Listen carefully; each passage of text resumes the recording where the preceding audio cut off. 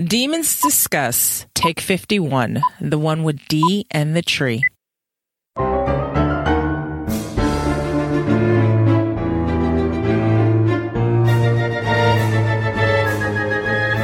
Welcome to Demons Discuss, the unofficial podcast about the All Souls universe and the topics that orbit it. We're your hosts, Angela, Jean, and Valerie. I'm Valerie, and with me is Angela and Jean. Hello! Hey! Hello! What are we talking about today, Angela? Shadow of Night, Chapter 24. The magic continues. Diana's magic continues to unfold, and we are there to witness it. Yay! Woo! And we were just talking about how good a chapter this was. We totally forgot. It's been a while since we've been in this chapter. So, yeah, I had fun doing this one. Well, I admitted, too, that these goody magic chapters, I kind of just went, this is all fine and good. Where's Matthew? The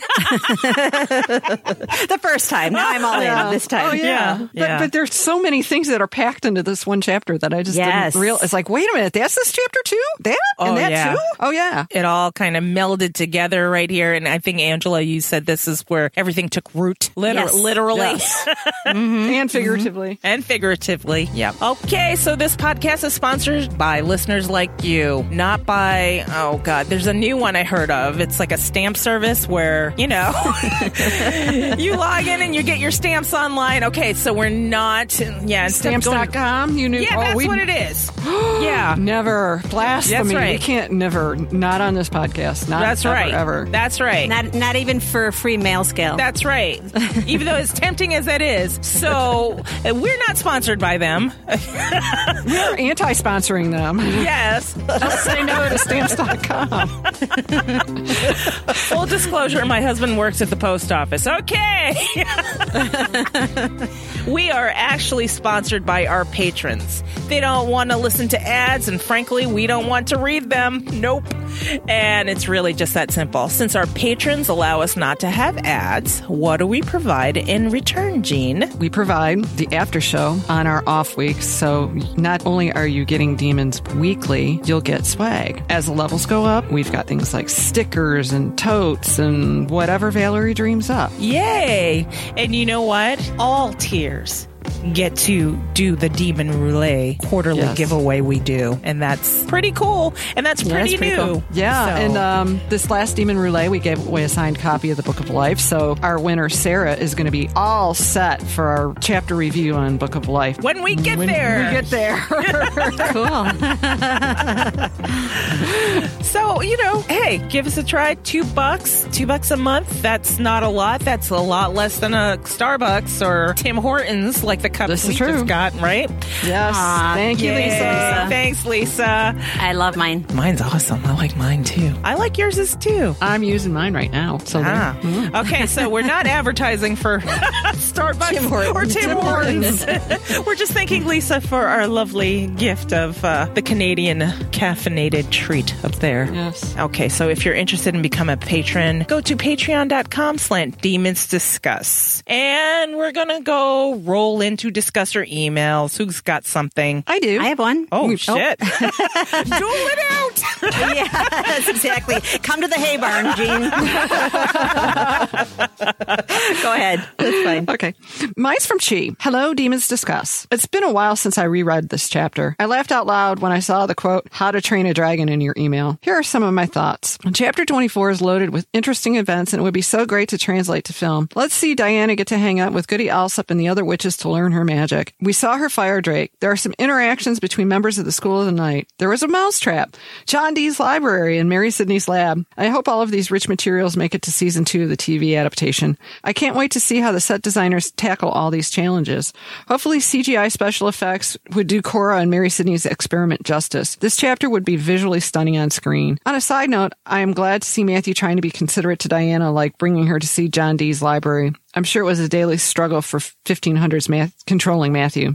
Thanks for reading my ramblings. Keep up the good work, Chi. Thank you, Chi. Thank you, Chi. Love that. All right, I have an email from Chloe. Hi, Chloe. Hey, Chloe. Chloe says, woo, okay. Email, we go on the fly. Who doesn't want a pet dragon? Seriously. I love this chapter because Cora is adorable, all caps. There's also tension riddled through it underneath with Matthew and Diana. When this chapter ends, you can feel their desperation to resolve what is missing. Matthew, I really truly love you, but God's sake, you're an idiot. Okay, this was typed in a rush at university. I'm sorry for the lack of coherency. Your vampire down under. Bye-bye, Chloe. Bye-bye, Chloe. Bye. Thank you. Goodbye for now. Bye for now. GBFN. Yes. Well, I mean, we only had 2 discussor emails because, Valerie kind of slacked a little bit, but you guys will forgive me. Forgive me. Okay. So we're going to Bygones. Yeah, I know. Bygones. We haven't said that in a while. Let's put it this way. You don't necessarily need a prompt to write us. If you know we're going to be doing chapter 25, for example, next time you could always write it in ahead of time. Yeah. Or, in fact, if you're knee deep in a chapter, just put the chapter number and the title of the email and send us your thoughts. Yeah, we'll put it aside for real. We are organized demons, believe it or not. We have files. We have files. Lots of files. All right, kids, get in the wagon. Let's go. Do we have snacks? We better have snacks. Yeah. Okay. Yes. Yeah. Don't leave me at the bathroom. We have the bungee cords on the back, so we're good to go. All right. So this chapter discussion is brought to you by Eric Ravensclaw. Thank you, Eric. Thank you, Eric. Thank you. We left off in chapter 23. Diana 24. Oh, I'm sorry. No, we're in 24 now. No, you're right. All right. Oh, God. Gene was in the bathroom when that happened. I told you I needed a snack. I'm not thinking Oh, my straight. God. Throw her a fruit roll up or something. Okay. From the top, we left off in chapter 23. Diana got a great idea from Mary Sidney's wall mural. She added her blood to some fresh prima materia to try to grow a new alchemical tree in a glass because the last one was a big fail. And then we open up chapter 24, and the ladies of the Garlic Coven are trying to give Diana a how to train your dragon lesson. The opening passage. Is it gonna keep doing that? I stood frowning, hands on my hips, and stared up at Susanna's ceiling. She, Diana, your fire drake is female, Catherine said. She was also looking at the ceiling, her expression bemused. What did you guys think of the opening of this chapter? I loved it. It's like, don't call it an it. She. Yeah, Right. it's a she. It's a girl fire dragon, damn it. It's like, do they have anatomy lessons for dragons, for witches? I mean, how would one know this? How do I know this is a she? You know? I know. I would imagine that it's even more difficult than trying to figure out cats. Yeah. It's the mascara eyelashes. Not even that is these days an indicator. You know how they do babies? It's like when you have those bald babies and one's a girl, they strap on this freaking head squisher with a bow on it. Yes, yes. I hate that.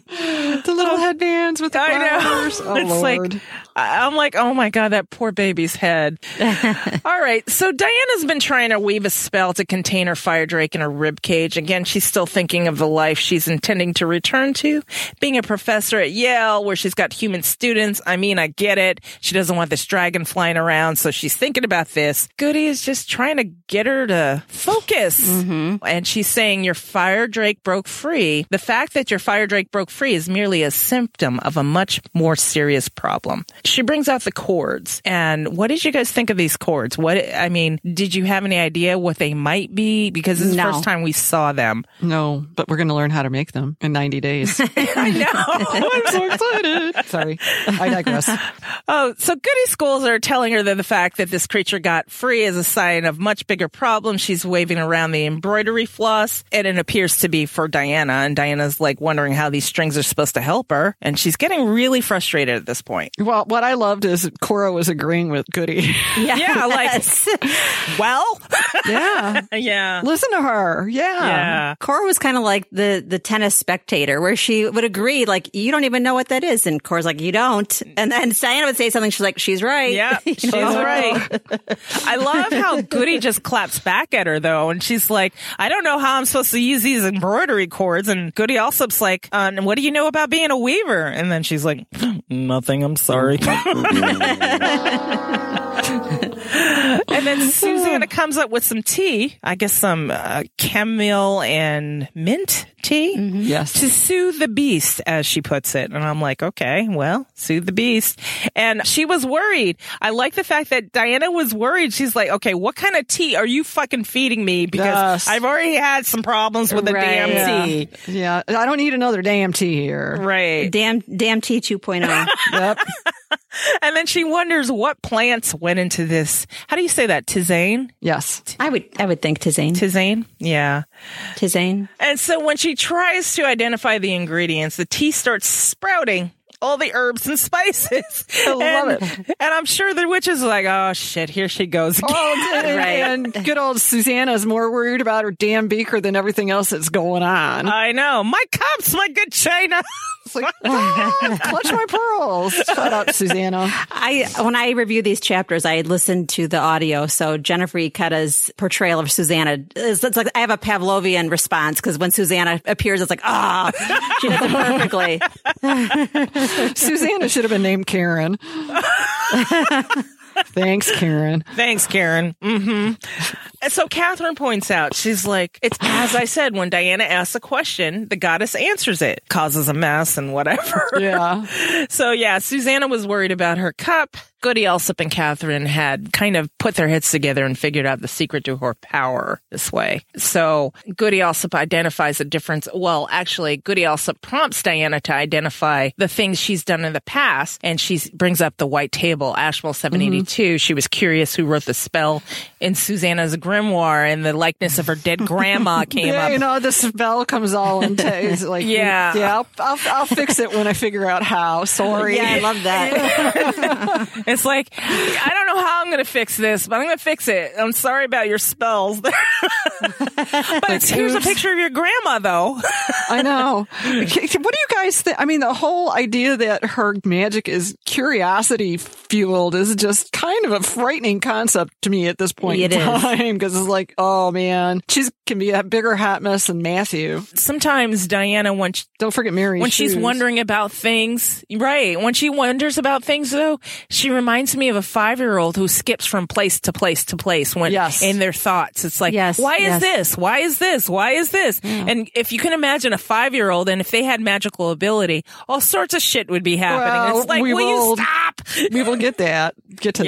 I can see why Deb chose this mode though, because questions are so important to her. I mean, she says the importance to a historian is formulating better questions. And then she had Goody in previous chapters say it's a dark day when a child doesn't ask questions. So I can see, I mean, as a teacher, as an author, as a historian, its questions are so important. So I can see why she worked this in as part of Diana's magic. Right. They ask her, okay, what was it like when she called the witch water? And they concluded after examining the events that Diana is not fully present unless she's protecting someone or she's forced to face her fears.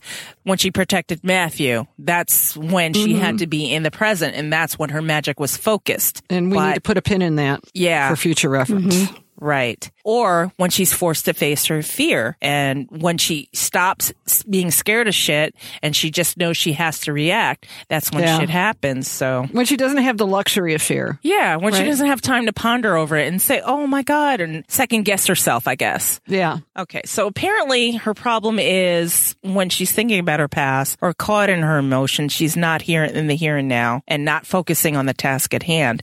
And I guess these Weaver cords are supposed to help her. So not unlike like prayer beads. Yeah. Yeah. And it's not unlike the athame we brought up in our last chapter episode, or a wand or something for the witch to focus on. So for her, it would be like the Weaver cords, and it gives her the colors, and it's kind of like training wheels. This is what you need to do. That's a great way to put it. And then they talk about not making the knots for the spells. Did you guys have any? I had no inkling of this, not of one, not of two. And it was like, wow. What? No, and it just makes me want to see it in the TV show. Yeah. I can't wait. And I never did really well with knots in Girl Scouts, so there's that. Not even a square knot? No. Square knots I could do, but when you started getting more complex and sailing with a knots, fisherman's knot and all that. Yeah, the more complex I wonder if they still do that, or do they just sell cookies? They don't learn knots. Yeah, they don't learn knots. Really? Do they learn how to make a fire anymore? Oh yeah, yeah. They learn all that stuff, and especially if you go to camp, it's like next level kind of stuff. I don't know. Maybe I'll get back to you. As far as I know, Harlow's never shown a knot. Really? Yeah, because I was going to say there used to be a badge for that. We went through first aid training. We had to make like a gurney. Well, not a gurney, a freaking, the sling. a sling. No, not a sling where you carry one person. It was part of her like Girl Scout camp games where you had to make a blanket. And then two sticks. A stretcher. Yeah. You had to make a stretcher and like carry one girl like 100 feet down there, and she had to climb the tree and then boil some water from the fire. Yeah, I don't know. There's like, we're really veering. Anyway. You guys had like, no, because this is like Girl Scout camp for weavers. Yeah. I don't think we're veering that far. She's learning her basic skills and she's learning a disguising spell, and I had no idea what this was either when I first read this. No, it's like a disguising spell. What is she disguising? Yeah. Well, and that's the other thing. I mean, is can other people see Cora when Cora's where she belongs in her? Does she walk around with a fire drake stole? Other creatures can see? At this point, weird it's like, too. Yeah. It was weird to think of Cora because when she came out, it's like she was transparent, but yet could become fully corporal. I think it's really up to Cora. Or Diana.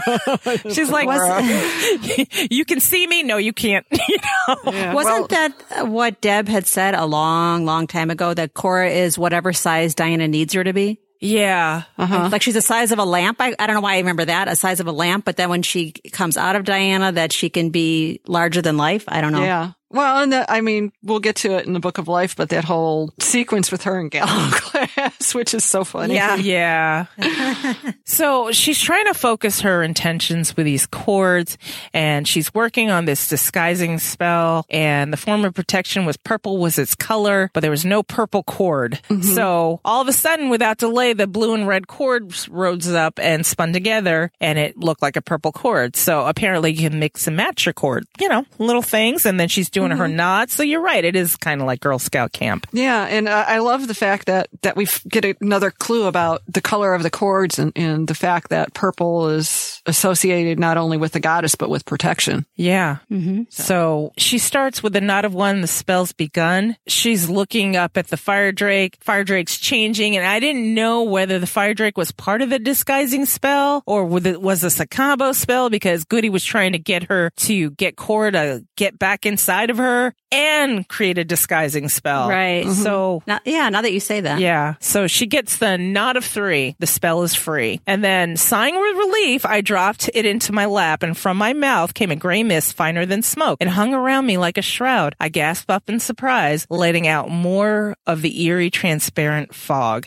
So this fog, I assumed when I first read this, was her disguising spell. And do you think when we first met Catherine, right? Catherine's the fire witch, right? Yes. The thrice born. Okay, so when her third eye opened, Diana's third eye, she saw this fiery witch, but when it closed, she just saw a very muted version of Catherine. So do you think Catherine had a disguising spell? Yes. Do you know? Yeah, yes, okay. I think so. All right. And Diana can see disguising spells, do you think? Maybe it's a Weaver thing? Yeah. Yeah. Okay, so after she does all of her knot spells, she gets this disguising spell, fog or whatever, to cloak her. And then Goody talks her through the process of getting her familiar to stay with her, which eventually the fire drake does. It goes back inside of her, and she says she feels like it's leaning against her ribs. So that's done. Yeah, so we've got Girl Scout camp and dog training. Now, my question is, did Diana earn her merit badge by the end of this day? And did she use a clicker? Clicker training. Clicker training is good. Except when you're not coordinated like me. Well, I mean, it got to the point where my kids would fuck around and click the clicker, and Rowler would be like, Oh, pour him across the house and I'm like, now you have to give him a treat. Yeah, you can't do that. That's cruel. I had to hide it from them. Okay, so she, after all this is done, she's done with her cloak lessons, her training her dragon lessons. She's feeling good about herself when she's walking home, all safe and cozy in her disguising spell, and then she opens the door and fucking Kit. Damn it. Damn it. Come on now. I'm like, or just Kit. Or just Kit. Anyway. He's not that bad in this chapter, though. No, he's not. Okay. We find Matthew in there, and we're noticing a pattern because he's going, good Christ. Yes. And Matthew's taking Christ in vain again. And it appears like he's seen all the Amazon packages on the stoop, you know? Yes. Yeah. Not real happy about that. Yeah, this one came with the bill instead of just shipping invoice. Yeah, I would say he doesn't seem to mind the packages. Invoice, it's the not bills. a shipping slip. You notice Amazon doesn't put the invoice in there anymore? Yep. Yeah. They got smart. I know. It's like, can you stop doing that, please?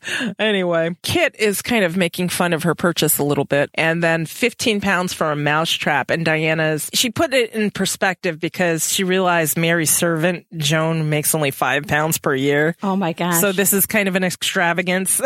Yeah. And then she finally breaks down. She's like, I'll pay for it out of my own money. And then Matthew's like, no, I'll pay for it. If only I can make fun of you for the next 60 years. And I thought that was cute. I know. I mean, the whole back and forth was so funny. Even Kit was funny. He's like, wow, if you got that much money, let me go do an alchemical experiment and turn this gold into wine. I know. Yeah. And I know he was just being snarky, but I'm like, oh my God, Kit, just go outside.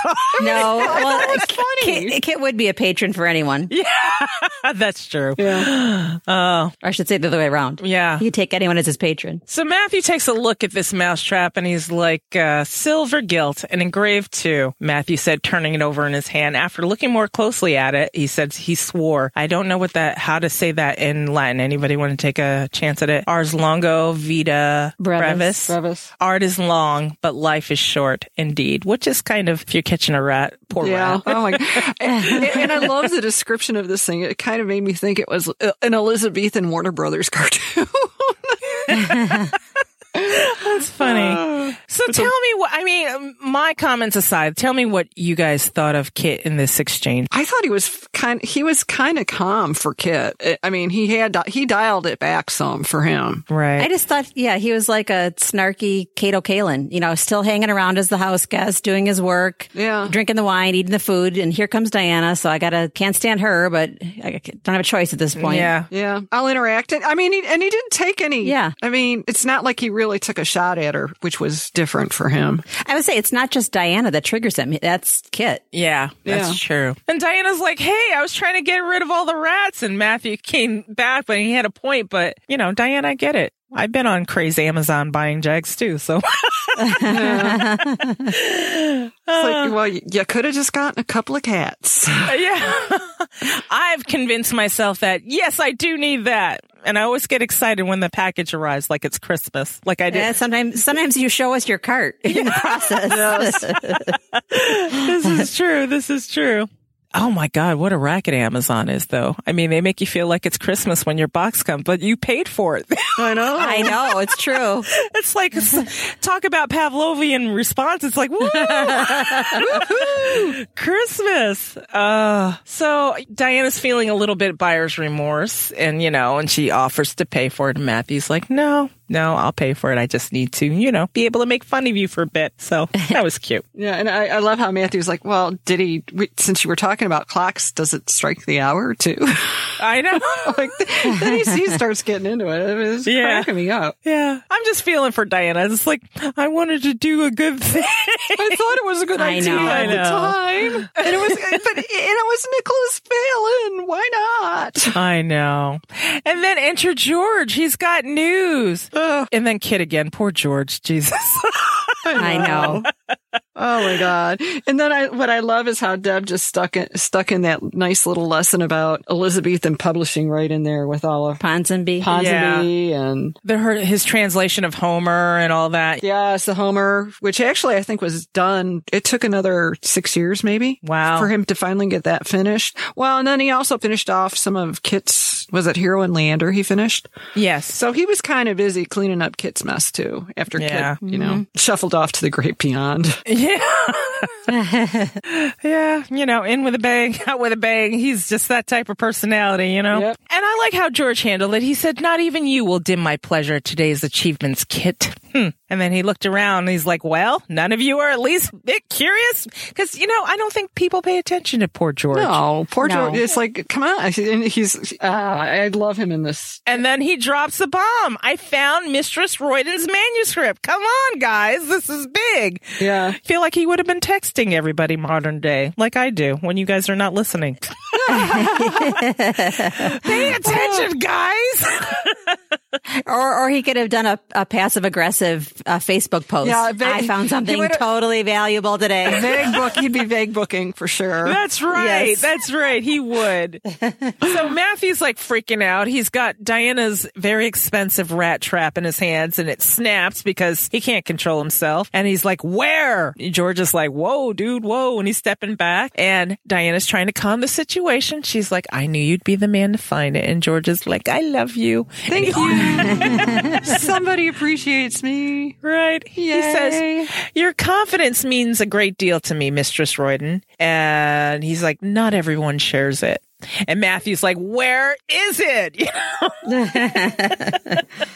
And then he goes on. And we were talking about a mutual friend of ours who kind of goes on and on and on. And you just want the bottom line. So we kind of feel for Matthew right here. Right. He says, in the most obvious place imaginable, hiding in plain sight. I'm rather surprised that we did not think of it straight away. And then Matthew is like, come on, just tell me. He's frustrated. And then Kit says, George, Matthew's been known to bite. So, and then he blurts it out. Dr. D has it. I did that. I found it. So Dr. D is apparently the Queen's astrologer and an alchemist. So it's kind of big. Kit says he's just a human and an utter fraud. He goes on to say, I wouldn't trust a thing he says, Matt. He used poor Edward. Really? We're going to go there, Kit? I know. Forcing him to peer into crystal stones and talk to angels about alchemy day and night. And D took all of the credit. Pairs that everybody's going to join in because here comes Walter and he joins in the conversation. He's like, poor Edward. Your demon friend led him by the nose for years. Dr. D is well rid of him, if you ask me. And Walter picked up the rat trap. He's like, hey, what's this? I love It's just how everybody's cute. Yes. It's like the clown car. People just, instead of getting out, it's like, these guys just keep like floating in and it's just almost like a comedy routine at this stage because then everybody's like picking up the mousetrap going, hey, what's this? And if I were Diana, I'd be like, I'm going to the other room. I'm done. I was thinking, Hal is so sweet and innocent, and he just rubs salt in the wounds unknowingly. What's this? Why would someone make it out of silver gilt? I know. This is such a curious thing. And then Kit, Matthew, the goddess of the hunt has turned her attention to smaller prey, Kit said with a smirk. So he's smirking. Smack that smirk off his face. All right. So Matthew, he's just frustrated at this point. They get to talking back and forth, and now Matthew has had it. He crashed his fist on the table just to refocus everyone. George, finally, he's like, I visited the bookstalls, but there was no information to be had. It goes with his whole fucking story. I know. It cracks me up. It's like, okay, first I bought the flower at the Tom Thumb, and then I paid for it with dollar bills instead of my debit card. Right. I know plenty of people who tell stories like that, and it's like, I asked you the time, not how to make the watch. Let's go. Yeah. And then they go through this whole thing with George. George is telling the whole story. The trail eventually led George to Master Platt, who Dr. D had the book from the Emperor's Library with strange pictures, apparently. You can't say anything about anyone, though, without someone interjecting their opinion on them. I know. Platt is as bad as Will. And so Matthew and Diana look at each other. They're like, you think this could be it? And Diana's like, yeah, it could be.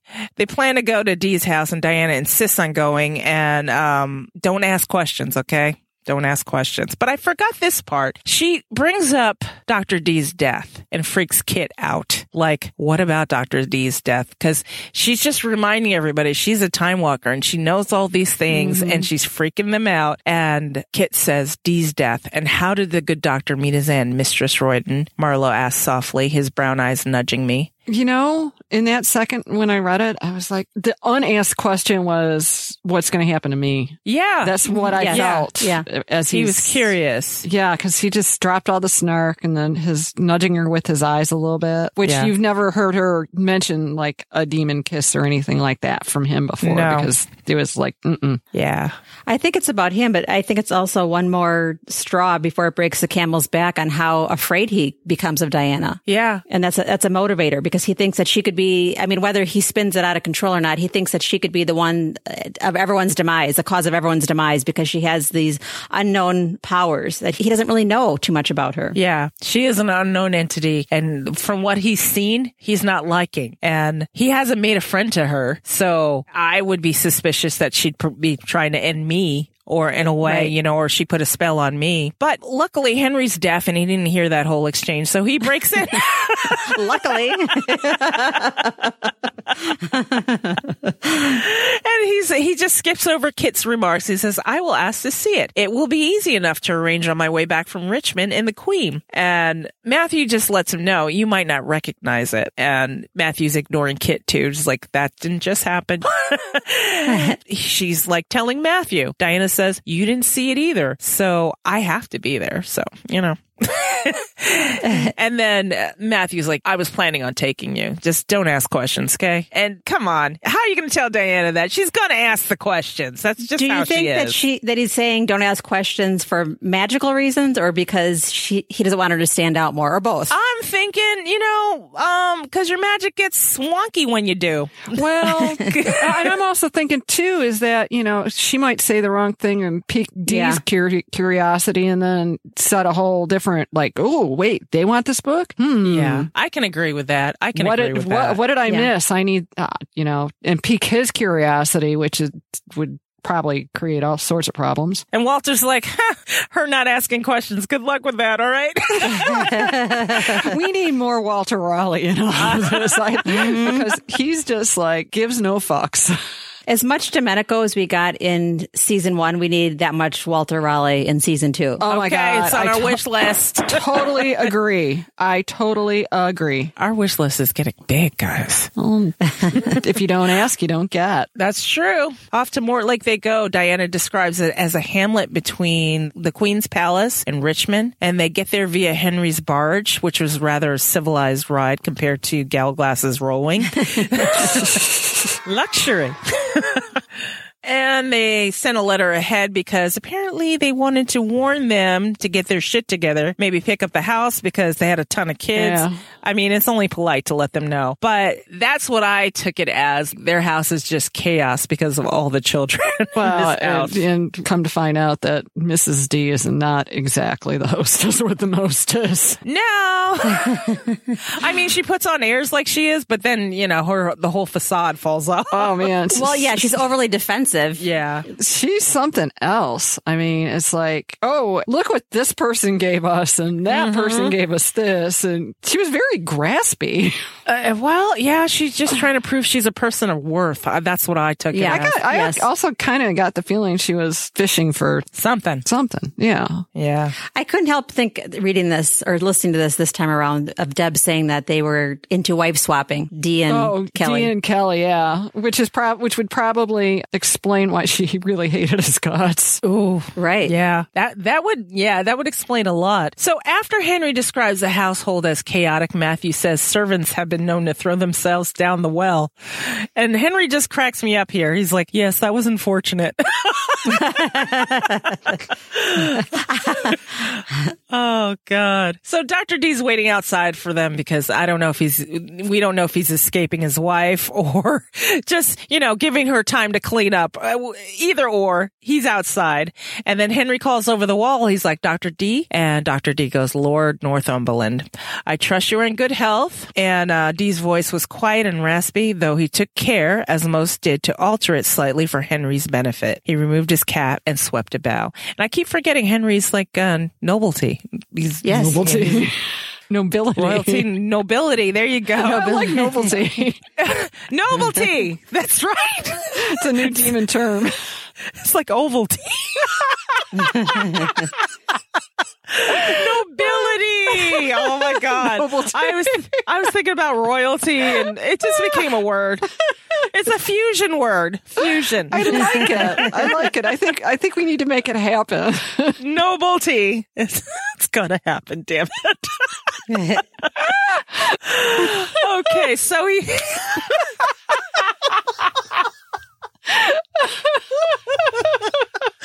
oh shit. Oh, I can't stop. Ooh. Thank you, Angela. Thank you for your patience. I appreciate it. We really appreciate it. Just checking the kids' homework while you are. Make sure nothing's due Monday. Right. So he tries to introduce Dr. D to Matthew, and Matthew's like, Dr. D and I are already acquainted. And then he gives D a wolfish smile and a low bow.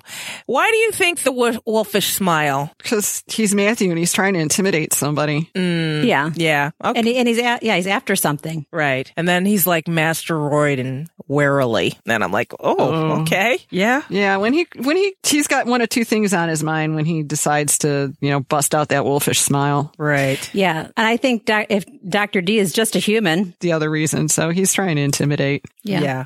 Okay. So Dee wonders if he's there, on Lady Pembroke's behalf, because he just seems to be looking for, oh God, more nobility looking for me, But here comes. I'm so popular. So hot right now. All right, so enter Jane D. And I have this little note from like years ago in here. It says, after their marriage, Jane moved into Dee's home at Mortlake, southwest of London. They had a large household of family and servants, which Jane had a large role in managing, as well as frequent visitors who collaborated with John on a variety of experiments, which he conducted in their home. Jane and their children also traveled with Dee to Poland in 1584. I don't even know why I put this in here. To work for Albertus Lasky, a Polish nobleman. She had a son while in Krakow, waiting to join her husband in Prague. And apparently they had a lot of arguments. There was a lot of problems. I wonder if that kid was his. The timing seems odd.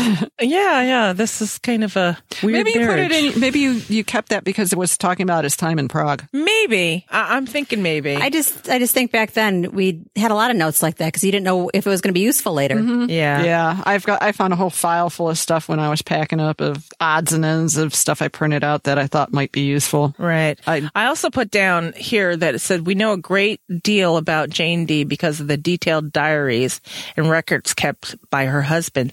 D recorded interactions between himself and his wife, arguments, and many details of their household, such as details about daily life in a 16th century woman is extremely rare, but the way he detailed his life with Jane was even more rare. So this is a man keeping track. Oh my God. He was mansplaining his marriage. All right, he was keeping score, man. Actual fuck is that? He's keeping score, man. Wife swapping and that? What? I'm gonna have to look more into this, man. I really want to bitch slap John D right now. So, Dee brings out the fact that Her Majesty was generous to us this Christmas. He twisted his caps in his hands. Jean looked up at him sourly. We had thought, but it is no matter. So, I guess he's thinking that the Queen would have threw him some coin, and I guess she stiffed him. I don't know. Elizabeth was famous for stiffing people, and plus I think that was probably one of the times where there wasn't a hell of a whole lot in the royal treasury to begin with, which is problematic. So Henry's trying to smooth over the situation. He's like, yeah, delightful. That's great. Okay, move on. But Jane's not letting it go. She's going, my husband's library is esteemed more than he is. And then it says, Jane said sullenly. Jane said sullenly, our expenses while visiting the emperor were extreme, and we have our many mouths to feed. The Queen said she would help, and she did give us a small reward as promised, but promised more. I don't actually blame her. I mean, she's trying to set up, if you want to look-see at my husband's library, it's going to cost you. But she is being a woman of the time, trying to feed her family and trying to make money off of valuables that she has. You want something, it's going to cost you. Yeah. It's like getting invitations to those fucking destination weddings, and you're expected to go, and now you got to pay for a hotel. And yeah, it's like, can you hook us up?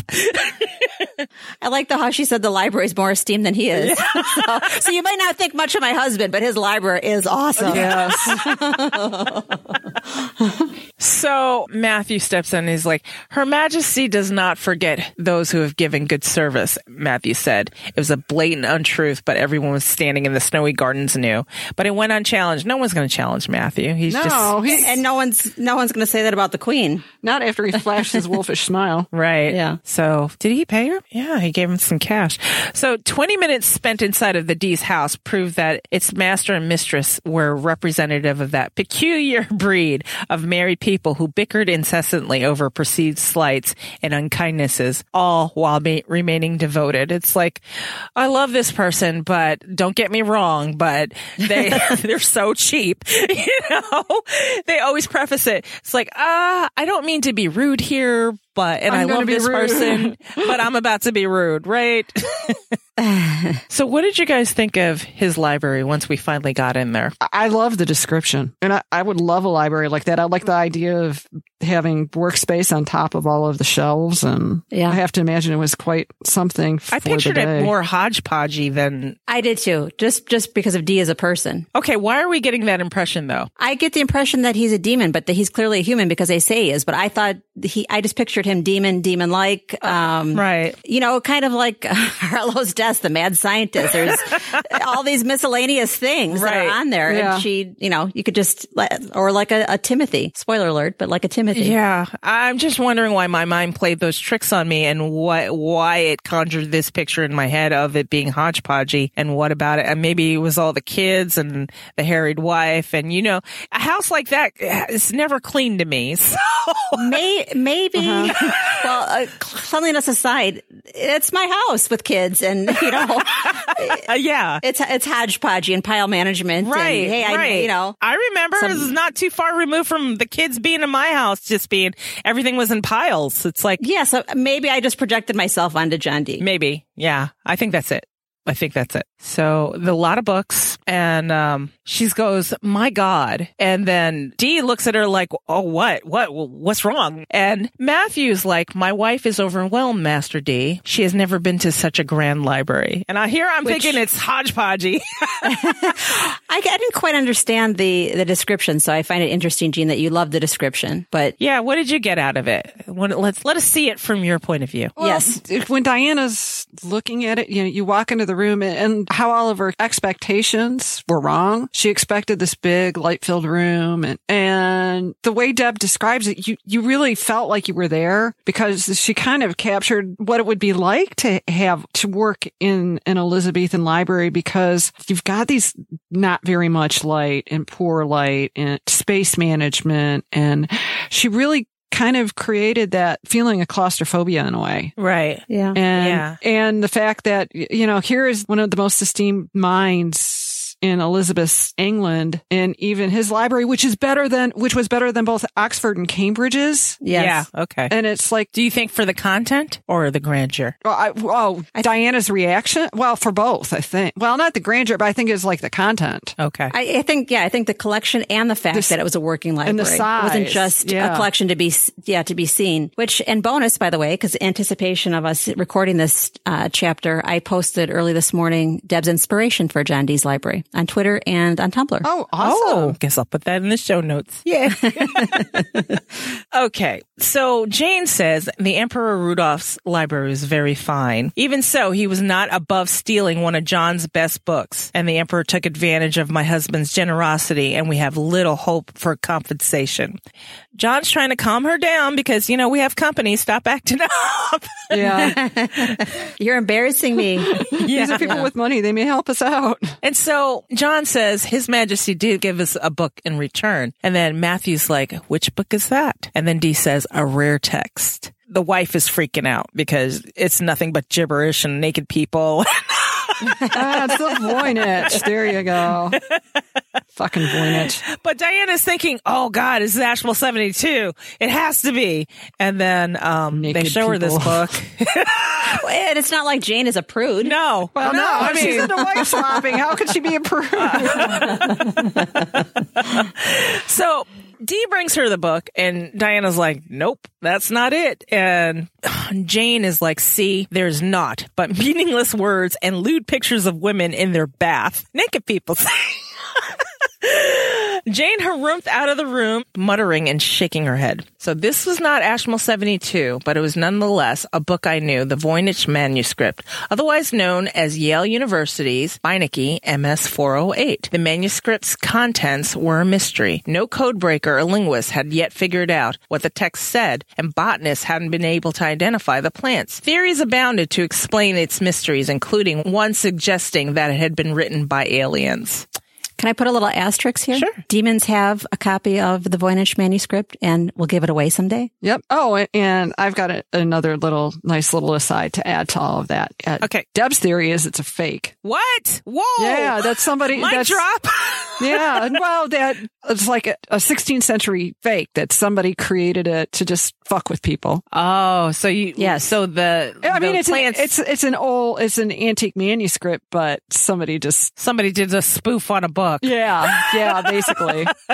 Oh, okay. Huh. That's interesting. Yeah. So these plants didn't actually exist. Throw some naked pictures in there and all of a sudden it's interesting. The shiny objects are the naked people. Be distracted by this over here. It's some crazy plants. Yeah. I mean, that aside, fake, made up text, it's still exquisite to look at. Maybe it's like science fiction. You know, they always have like those science fiction movies where they always have like the naked alien screwing with a traveler and, and the weird plants. Maybe it's like that. Maybe somebody was doing, you know, they had a fantasy book. I'm going to make a manuscript, but mine's going to be cool. Okay, she's looking at it and she's like, nah, this is not it, Matthew. And Matthew's like, no. And she's like, nope. Dee's thinking she's annoyed with Jane. Dee says, please forgive my wife. And Jane finds this book most distressing, for it was she who discovered it among our boxes when we returned back from the Emperor's lands. I had taken another book with me on the journey, a treasured book of alchemy that once belonged to the great English magician, Roger Bacon. It was larger than this and contained many mysteries. That's when Diana got interested, because that was Ashmole 782. He goes on to say, my assistant Edward could understand the text with divine assistance, though I could not. Before we left Prague, Emperor Rudolph expressed an interest in the work. Edward had told him some of the secret contained therein about the generation of metals and a secret method for obtaining immortality. So Dee had once possessed Ashmole 72 after all, and his demonic helper, Edward Kelly, could read the text. My hands were shaking with excitement, and I concealed them under the folds of my skirt. So she's getting excited because she knows this is the book. I was getting excited too as a reader. I'm like, here we go. Now we're going somewhere. Where's it at? Yes. So it turns out Dee had an assistant who stole Ashmole 72, but Dee's not ready to accept that yet, because he's like, I don't want to blame my friend Edward. And Jane's like, fuck yeah, he did it. Yeah, I'm not understanding all the love. I mean, Dee's affection, he's worse about cutting slack for his demon sidekick than Matthew is. Yeah, maybe he just didn't want to believe that of his friend, because, you know, I know people like that instead of, you know. Yeah, I know. Because I'm somewhat like that. I'm very forgiving. I'm like, I don't want to believe that they would do this to me. But yeah, it turns out most of the time, yeah, they did it. All right. I never know what to do with that. It's like, really? So they're looking through the Voynich and they find chimeras. The leaves and the stems and the flowers don't match, but have been assembled from different plants. So yeah, Jean, I guess you're right. Somebody made this shit up. Diana says, what do you make of these? And she turns over to the astrological roundels that followed. Then Matthew says, these inscriptions are written in the tongue of ancient Occitania. I knew someone once with a handwriting very like this. Did you happen to meet a gentleman from Aurillac while you were there in the Emperor's court? So Gerbert, holy shit. Yeah. My heart dropped hearing that again when I was doing this. But then I thought he really could show up in series 2, 1590. Do you think? Yeah. Or in the TV show? Sure. Yeah. So Diana's like, okay, she was excited. Now she's anxious. She's like, oh my God, had Gerbert mistaken the Voynich manuscript for the mysterious Book of Origins? At my question, the handwriting of the center of the astrological diagram began to quiver. She clapped the book closed because Matthew did warn her not to ask any questions, even to herself, because her magic's a little bit crazy and wonky. Oh, yeah. Yeah. Dee was like, no, Gerbert wasn't here, or that guy wasn't here. I would have asked him about the famed magician from that place who became the Pope. There's so many truths hidden in old tales told around the fire, and that was Gerbert. So Wow. I know. It's like the idea of him over in Rudolph's court, we'll find out soon enough, is like, yeah. It seems like Gerbert was everywhere, though. Yes. Oh, I know. Everywhere. Oh, And they I always agree. missed him by like a second, or not a second, but like a few months here and there. Right. So The trail was still warm. yeah. So here's where we learn a bit more about Ashmole 782. Dee says, that's why I regret the loss of my book. It was once owned by Roger Bacon, and I was told by the old woman who sold it to me that he prized it for holding divine truths. Bacon called it the Verum Secretorum, right? Yes. Okay. And then Dee looked wistfully at the Voynich manuscript. It is my dearest wish to have it returned. And then Matthew's like, he makes this kind gesture offer. He's like, perhaps we can have it returned for you. He's so So I can be of some use, he's you know? so altruistic, that I know. vampire. Yeah. That's so nice of him. I So know. nice. Matthew offers, if you will permit me to take this book, I can try to have it put back where it belongs and have your book restored to its rightful owner. And then he pulled the manuscript towards him. And then Dee's like, I would be forever in your debt. So Dee's getting played left and right by all kinds Yeah. of people. Like, really? That's it? Yeah. That's it? That's all you're going to say? Oh my gosh. So on the way home, Diana's telling him, what are you thinking, Matthew? You can't just pack up the Voynich manuscript and send it to Rudolph with a note accusing him of double dealing. You have to find someone crazy enough to risk his life by breaking into Rudolph's library and stealing Ashmole 782. Matthew comes back and says, if Rudolph has Ashmole 782, it won't be in his library. It would be in his cabinet of curiosities. Henry's trying to make sense of all this. So he's like, this Voynich was not the book you were seeking? George will be so disappointed to not have solved your mystery. Matthew says, George may not have solved it, Hal, but he shed considerable light on the situation. Between my father's agents and my own, we'll get Dee's lost book. And that just felt ominous. Like, oh shit. So now that they're confident that they're on the correct road to get the book, they're waved in by one of Mary's guys anyway. That's all you need to know. Yeah, one of Mary's guys. They're floating on the river, and Mary's guy's like, hey, come over here. Mary needs to talk to you. So they rush in the house, and Diana asks Mary, hey, is it one of the boys? And she's like, nope, they're well. Come to the laboratory at once. They look at this thing in the beaker, and she's like, it's an altogether unexpected Arbor Diane. Okay, so this one was not silver. It had a dark trunk and bare limbs.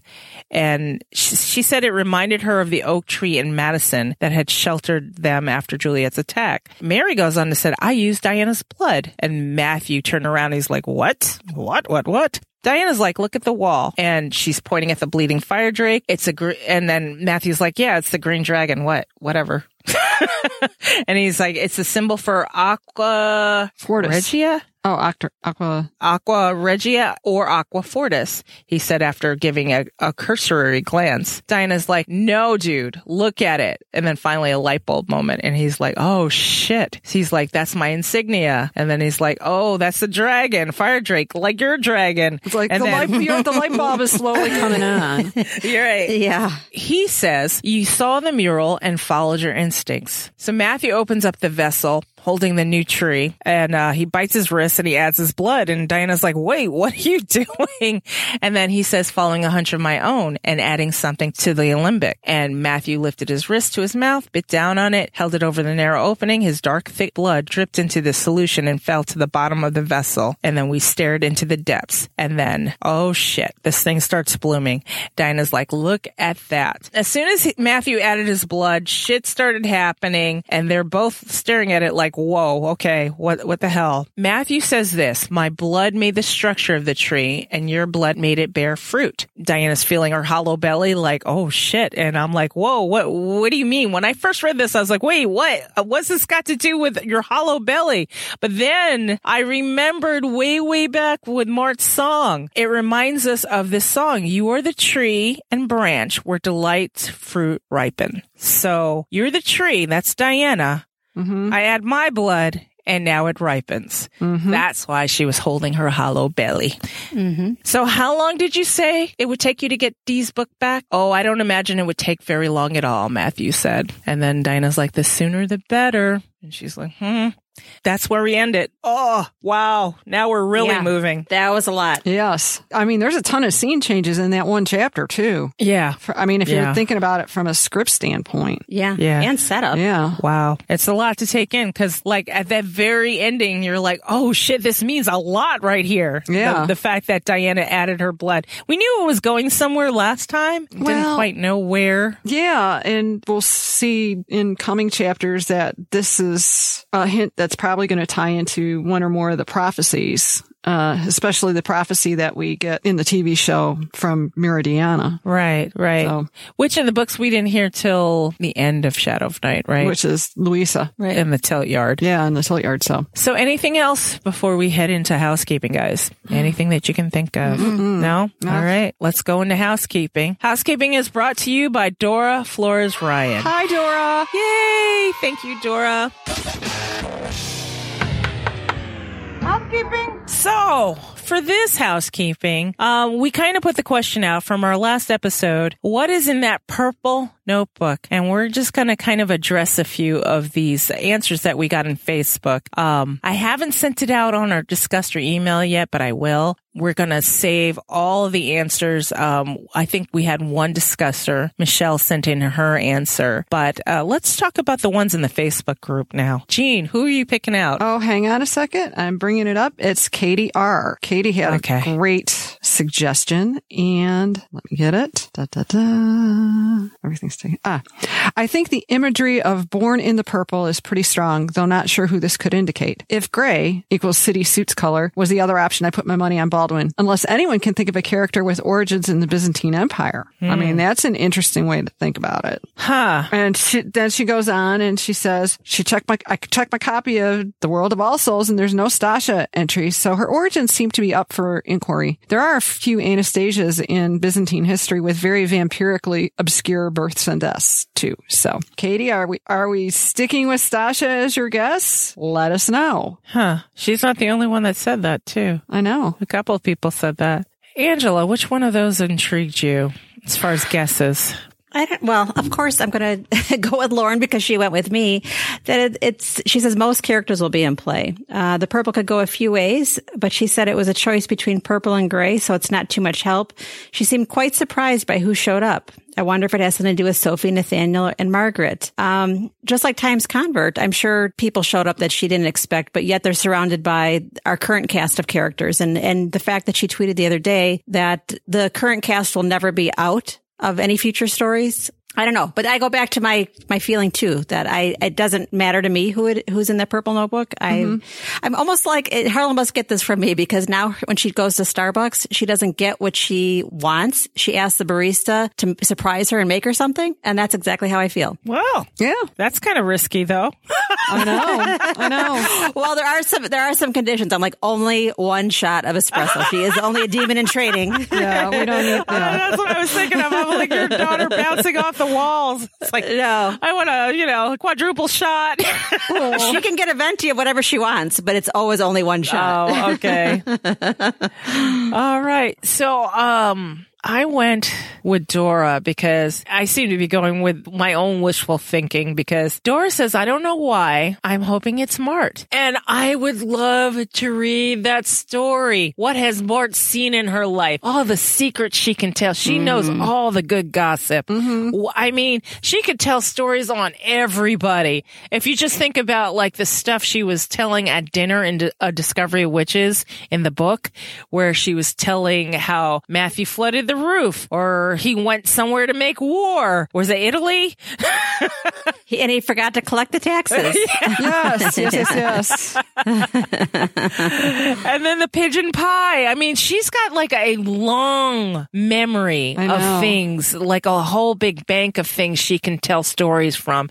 And I would love to just hear her stories. Oh my God. Everybody could show up because she's had contact with everybody. Oh yeah. And I would also have to say that actually Jody and I share the same guess. I mean, my guess is Miriam. And today, today's episode chapter gave me one more reason. I mean, the color purple is associated with protection. What was Miriam doing for all that time? Protecting Matthew.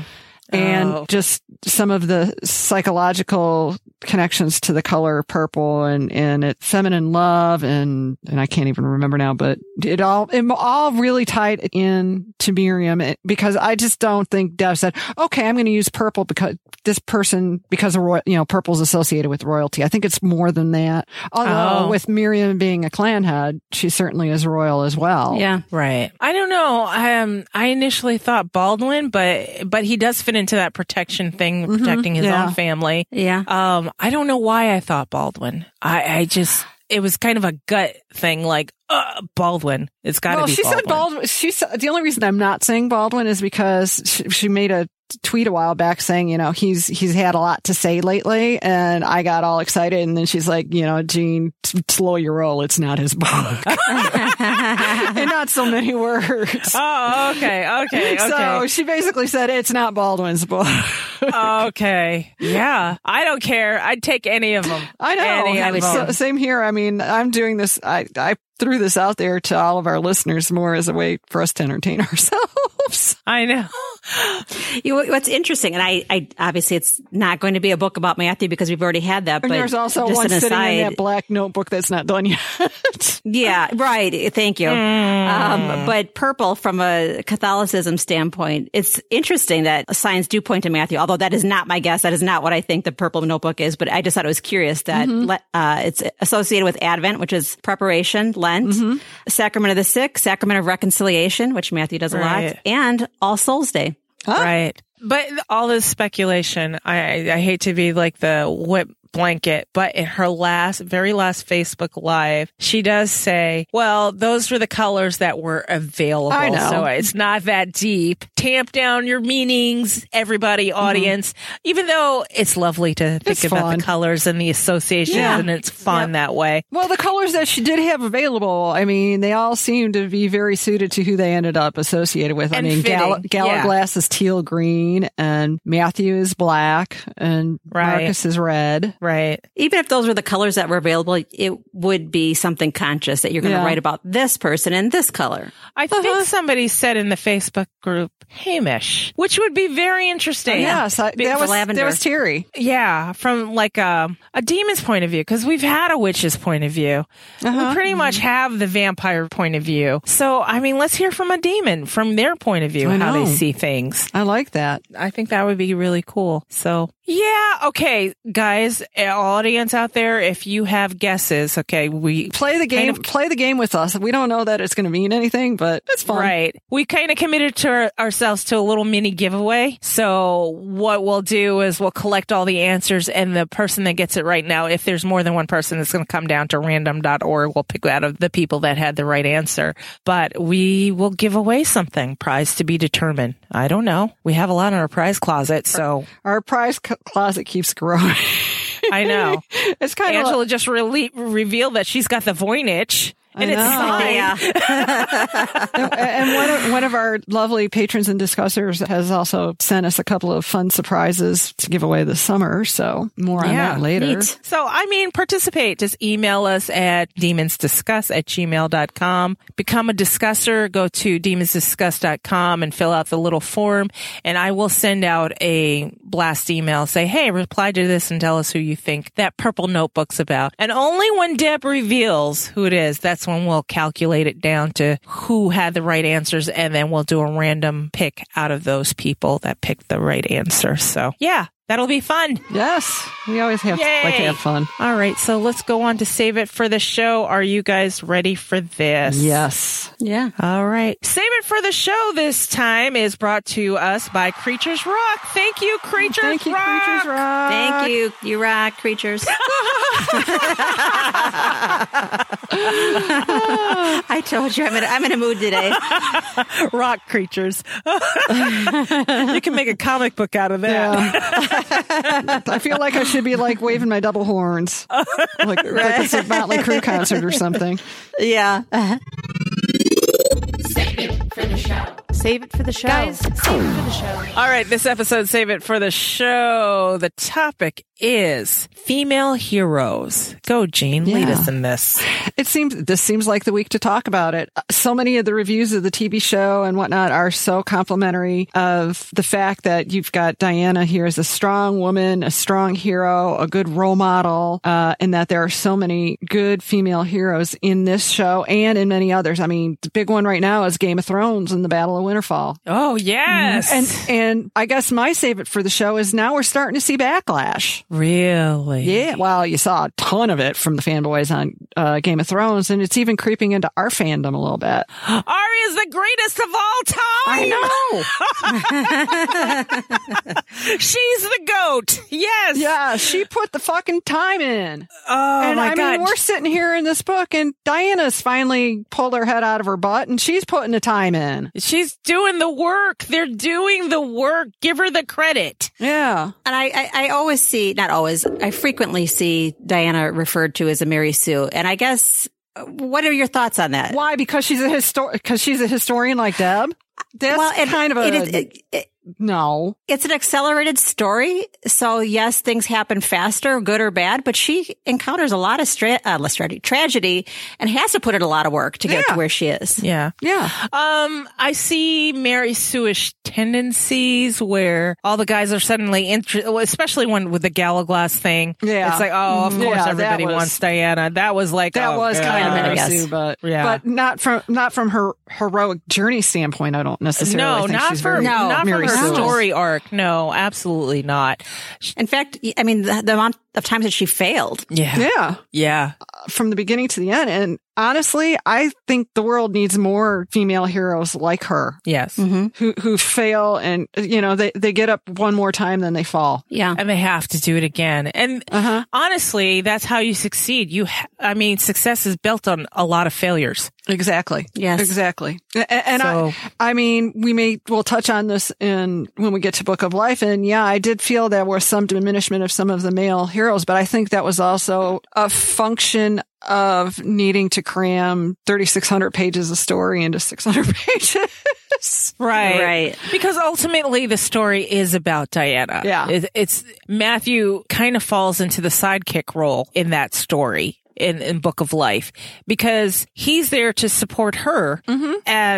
And we're so used to him, like in the first book, we were so used to him taking charge and steering her which way or whatever way to get her to her goal. He really did help her become who she is. Yeah. So, initial feelings like lizard brain aside, where I'd have reactions and I'd be like, oh, God, but if you look at the whole story arc, she was building up towards the Book of Life being the ultimate. She had to grow into her role as this. And she does. She doesn't just get dropped into her role, perfect and fully formed. She had to fight for that. The scars, put up with Satu's torture for, it's right. She went through a lot. Yeah. She went through a whole lot. So I don't. Do you think it's more of a function of, female heroes are quote unquote a trend? It's just we haven't seen a lot of them throughout history. You'd see the outliers. Do you know? Yeah. You don't. I guess my lizard brain reaction to the whole thing is like, whoa, wait a minute. We don't have enough female heroes, and even in pop culture. I think maybe Devin's, but definitely Harlow's generation is probably the first one growing up with female heroes, whereas like an anomaly. Right. Yeah. Don't forget how much everybody freaked out when we were growing up because of Princess Leia was able to fire a blaster. It was like, right. Oh my God. Well, and it's funny that you mentioned Harlow. Allegiance aside to Mary Queen of Scots. Yeah. Right. She admires her for courage, for going what she went through. Even, being cheated on or whatever. She's like, I love her tenacity. I love her dignity. I love her.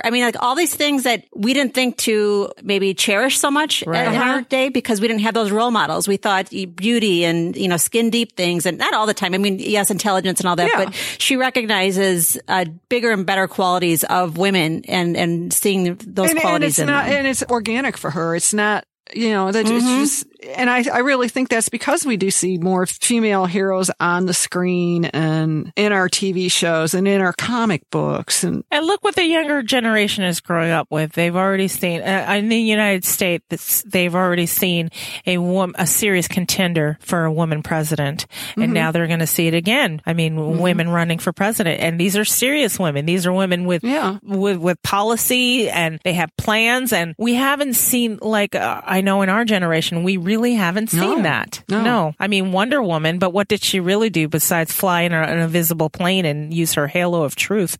Right. Or lasso of truth. Yes. But I mean, she didn't, it doesn't occur to them that it's out of the realm of possibilities. Yes, I was going to say the true. most heroic thing was the way that her uniform stayed up without straps. We got to work on that. The girls are still scantily clad. It's like, how do you protect yourself with that? And the guy's got all the armor, and she's like sitting there in a freaking pretty much bikini. Yeah, exactly.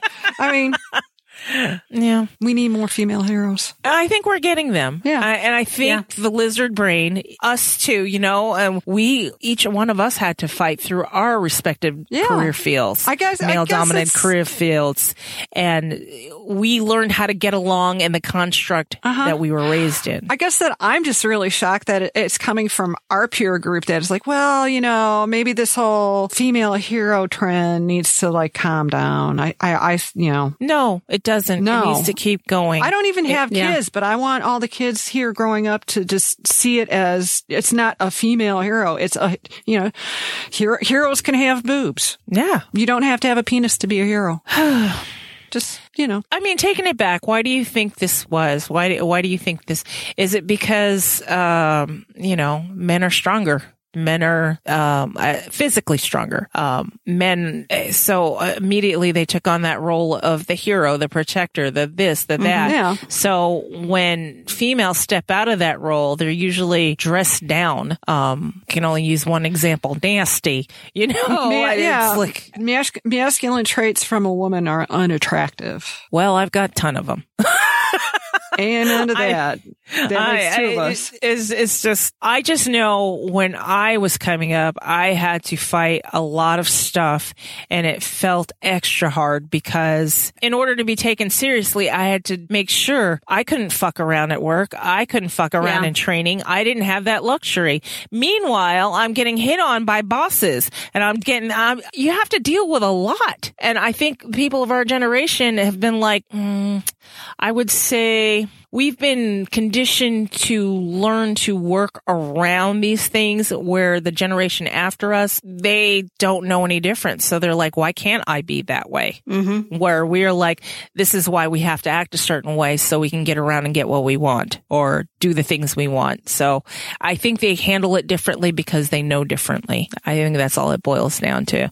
Yeah. So there you go. I don't know. Is that heroic? I think that's evolution. I think change or die. Yeah, I agree. And I think what really has to stop is people that just have to stop complaining about being a witness to evolution, because no matter how much you don't want it to happen, it's still going to happen. Yeah. Yeah. The only thing constant is change. Yeah. So people are resistant to change. I'm resistant to change. Everybody's resistant to change. But it comes a point where it's like, it's going to change. So either deal with it or fight it. It's a losing fight. I don't like losing. So there you go. Mm-hmm. Oh, shit. Anything else to add to the Save It for the Show, guys? Nope. No, I think we squeezed it dry, right? I think so. We tend to. All right. Stick around. After this break, we'll go to last thoughts and things we cannot let go of. Find this show wherever you listen to your favorite podcasts. Contact us. We are at demonsdiscuss@gmail.com. Leave us a voicemail, 360-519-7836. Or leave us one on SpeakPipe, speakpipe.com/demonsdiscuss. Hit us up on social media, and we are at Demons Discuss or at Demons Domain. Join our Facebook group, Demonic Discussers. The keys to get in are in the show notes. And if you're listening on your mobile device, click the description. It'll be there too. Become a discusser. And there are 2 ways to do that now. And if you're in the U.S., text ADOW as in ADOW, as in a discovery of witches. So text ADOW to 444-999. or visit demonsdiscuss.com. Scroll down, fill out the form, and spammer code, and that's it, you're a discusser. Visit our main site, demonsdomain.com, to see what we're up to. And if you like what you hear, leave us a 5-star review on Apple Podcasts. Keep Angela alive! Now I'm just being grouchy. I know. Anyway, any last thoughts, guys? I know. Yeah, that is my last thought. I mean, are we gonna get metaphysical or metaphorical manspreading in Shadow of Night? I kind of hope so, and I hope they get it handed to them on a platter. So our Shiro's discussion kind of carried on, you guys, into last thoughts. Yeah. So now we're wondering about manspreading, Shadow of Night. It's gonna happen. I hope so. I want to see Galaglass take up all the space and everybody getting annoyed with him. Yeah. Oh God! I know I know everybody's gonna get annoyed with the School of Night. Well, if they are actually like how they are written, do you know? But I want them to be how they're written because they need to be. I really don't want annoying them. but funny. Yeah. I think it would be funny to observe. Being Diana in that situation, surrounded by them, I would be nuts. Are you kidding me? Oh my God. No, I'm done with you guys. Oh, there'd be a lot of leaving the room. Like I'm done. It's like, yeah, I'll be in the room. I'll be reading her something. I don't care really what Walter Raleigh looks like, other than I want him to have really piercing eyes. I don't care if they're purple eyes, blue eyes, green eyes. I just want them to be captivating. And I just want him to have that delivery, that quick, not snarky, but that quick sort of like matter of fact. Yeah. Are you fucking kidding me? Delivery. Where it comes off biting, but he doesn't mean it as biting. He's just making a point. Yeah. Right? And whether it's historically accurate, I want him to always have boots on. Oh, yes. I keep picturing Three Musketeers now. Yeah, that's right. That'd be okay. Costume department, funny. get on that. Oh. Angela, do you have any last thoughts? That is my last thought. I'm going to just linger with that. Yeah. My last Walter thought. must have boots. Oh, just Walter Love. That's my last thought. Okay, so my last thought is, so that Shiro's female heroes thing, apparently that touched us kind of hard. We had shit to say about that. So, yeah, I mean, it's something to think about. I blame Carrie Fisher.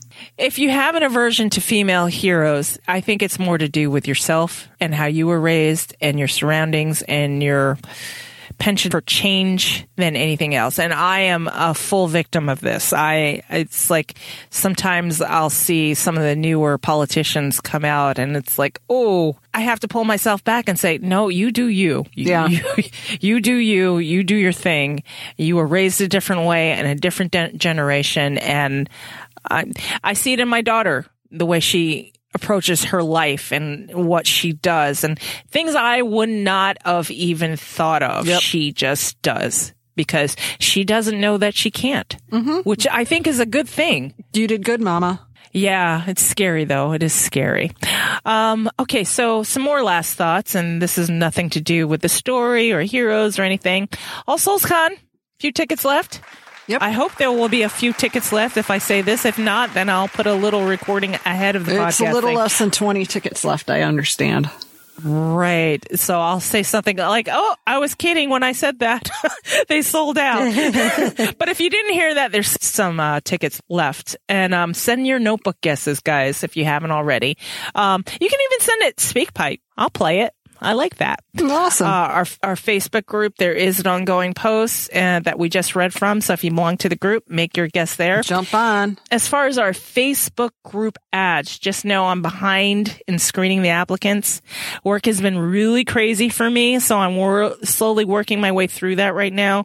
I don't want to add more than, 2 or 3 people at a time because we want people to get acclimated to our group. Prior to adding a whole bunch of people, then you have a whole bunch of new personalities.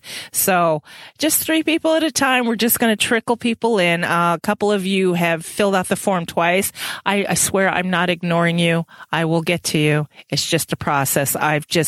This last month, I've worked all night shifts and And it's not been sitting around either. It's been getting pilots trained. We don't even hear from her. Yeah. I go silent. I've gone silent, but that has ended. They're all trained now. And so now I can go back to demoning. Okay. We actually should be thanking you for training those pilots properly and with some foresight. Well, this frees up my summer a lot, because I'd be training them through July if we didn't get that out of the way, because we don't have a whole lot of nighttime during the summer. So you only have 2-3 hours of flying time to get them trained. So they'd be training through July. So this way it frees up time for us later on. Mm-hmm. See, I was thinking of us anyway. See, not that raise. Just well, here I was going to thank you on behalf of America. Well, forget it now. Okay. So, I am back in full demon mode, everybody. So thank you for understanding and thank you for your patience. I will go back to adding people to the Facebook group. And that's all I have. Super. Yay. Woohoo. I love when Jean says super. Just super. Now I'm going to be self-conscious about it. And it was a genuine compliment. I know. Angela, you can't throw out compliments today. We're just not taking them. I know. All right, guys, let's say goodbye, everybody. Goodbye, everybody. Bye. Mwah. Demon kiss. And we'll talk to you in a fortnight, guys.